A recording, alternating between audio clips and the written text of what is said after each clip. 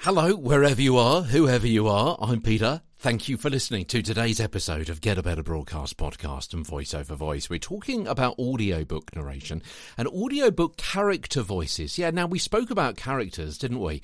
A couple of 3 weeks ago when we were talking about animation and cartoons and gaming characters and so on. These characters in audiobooks, there is a similarity, but there's also quite a difference as well, because you're not going to be as over the top in an audiobook narration where somebody is listening one-on-one as you are if you're doing some gaming, where perhaps you're playing with a group of friends online or sitting next to you. So today, character voices. So if you want to know a bit more about character voices, as I say, go back and listen to the episodes from a week, 10 days ago, and check out those. So actually it's probably a bit longer than that, wasn't it? The main character. Yeah, the main character. This is the person who is appearing most, possibly the person who is narrating the book, who's telling you, the listener or the reader, what exactly is going on, or is the person from whose point of view things are going to be seen. So therefore they're going to be featuring quite a lot. There's going to be a lot of speech from them, a lot of talking from them. So the main character.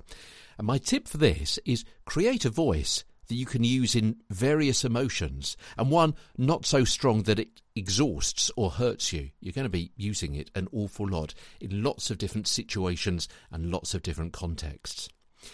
Individuality is another point worth making, because each main character's voice must be somewhat distinct from each other, and also distinct from you as narrator, and consistent from page to page, so matching any character clues in the text.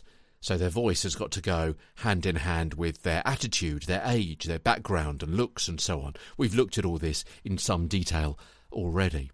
So consider how the character sounds in different situations. We've spoken about this before as well, but just to sum up here, how the character sounds in different situations and with different emotions. So when you've come up with your voice for one of the particular characters, linking in with their character description, their attitude, age, background, looks and so on, think about how they may talk, not only in day-to-day conversation, but also when they're arrogant or patronising or smarmy or being sexy or embarrassed or secretive and so on. What are their gestures? How do they move when they speak? Are they hunched? Where is their breathing coming from? The stomach or the chest? Is it quick and snatched or low and slow and deep? How do they walk? How would they run? See the image of the character in your mind's eye. Where have they got their hands? You have them too. How they have their eyes, you try too. Small, beady, shifty, wide-eyed. Your voice will find the appropriate sound almost naturally. Be careful of stereotyped accents of characters which may cause offence. We talked about this before.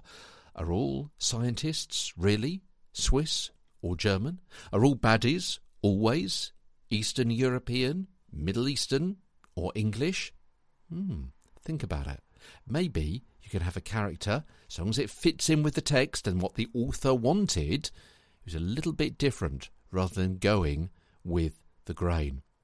I'm Peter Stewart. Tomorrow, how do you voice up minor characters in audiobook narration? There can be dozens of these.